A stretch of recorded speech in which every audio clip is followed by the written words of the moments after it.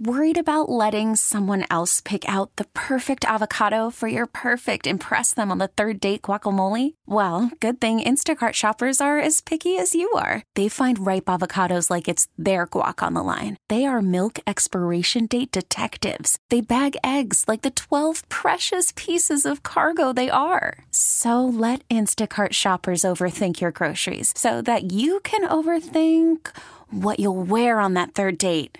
Download the Instacart app to get free delivery on your first 3 orders while supplies last. Minimum $10 per order. Additional terms apply. All right, let's talk about the Terps. They're going to play in Jacksonville against the winner of Belmont and Temple. All right, Belmont and Temple play tomorrow night in Dayton.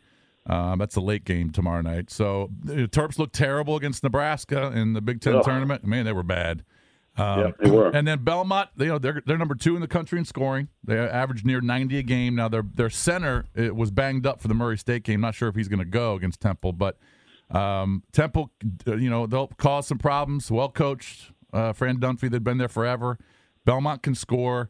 Who's the worst matchup in your opinion for the Terps? You know what? I like Maryland against both of them.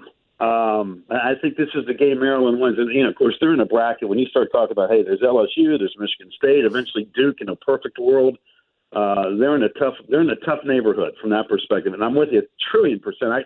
I couldn't believe how bad Maryland was in the Big Ten tournament. They looked like it was sleepwalking and let's just get out of here. Listen, when you reach this point, all these teams are all pretty good. I mean, Belmont got a second life because every bracketologist had them out. And I'm sure when they saw their names, they're like, okay, let's go. Bird's a great coach. Dunphy's a great coach. That'll be a fun game to watch. But I like Maryland against either one of them, to be honest with you. And, Cowan's going to be a terrific player for the Terps. And, Bruno does his thing inside and so forth. They're so young, though. That's the only thing that I think when you do the 90-second, gut reaction, I don't know if this is Maryland's time. I don't like where they are in terms of the bracket because of the high quality around them. I think they can win a game. The problem is, when's the last time Maryland won 3 straight games in a row? It's been about 2 months, if I'm not mistaken, off the top of my head. I think the Terps can win 1. I think if they won 2, they should have a party and say, hey, listen, we're ahead of schedule. Turgeon's a really good coach. They had signs of life during the season, but down the stretch, they were a little disappointing to me, especially at Big Ten tournament. But I think Maryland can catch the first game regardless of the winner coming out of Dayton. Yeah, and maybe they'd be happy with winning just a game. Cowan, for example, said he's never won a game in the tournament. They didn't make it last year, and they won just 5 out of their last 9 regular season games, losing to teams like Penn State, Nebraska. I mean, I think they're almost just happy to be in.